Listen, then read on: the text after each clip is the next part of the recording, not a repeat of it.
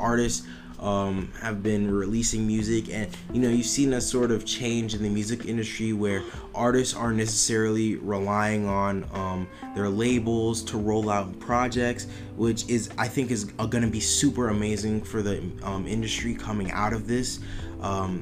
Because for a long time it was like the artist would rely on their label to have a certain type of rollout and just like create not angst but anticipation for their projects to come out. And now it's the artists are taking more control of their careers, and they're using this time to their advantage.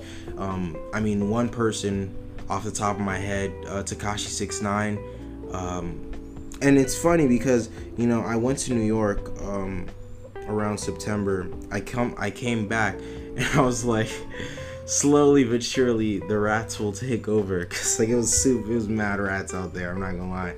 And despite me meaning that literally, I mean, Tekashi 69 goes on Instagram Live and breaks the record, amassing 2 million people on the live, and that's insane. Not to mention he breaks the YouTube record, reaching over like 1 mil in less than like 30 minutes, and that's insane in itself. I mean, the music, let's forget about the music for a moment. It's just the way that he moved in terms of like once he got out of jail, he was promoting his song, he was promoting his live. So that in itself was a business move, because they're getting anticipation for the anticipation. Because if you're telling him, oh, I'm gonna be talking about this and that for this, right? And then on the live he goes, and then at the end of his live, when he has the 2 million, that's when he's like, yo, check out my song Gooba, run it up, boom, boom, boom, boom, boom, right? That in itself is already gonna push mad numbers into your song.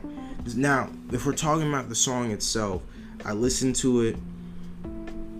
I mean, you get what you get with Tekashi 69. I can't really speak on it, you know what I mean? Because he doesn't say anything profound that would make me go, ooh, wow. Except for the fact that he still talking about gang related activities, despite like him saying that he's not really affiliated with that. So it does kind of like feel weird hearing that. But when I thought about it, I was like, it's the same thing as another artist, Lil Tecca. He talks about driving cars and skirting off and doing all this and that. He can't even drive, and those are his words, not even mine. Those are his words. He can't even drive. So I mean, it is plenty of artists with that don't say the truth in their raps. So I'm not gonna hold that over his head. But what I can take from the video is that he's just gonna keep on trolling, and the only way that you can actually combat that, and I'm not saying that you should combat it, because I don't care enough to really just like attempt to interact with that. But if you are going to try and attack that, I think it's best for you to pretty much ignore it, because he's only feeding off of your hate.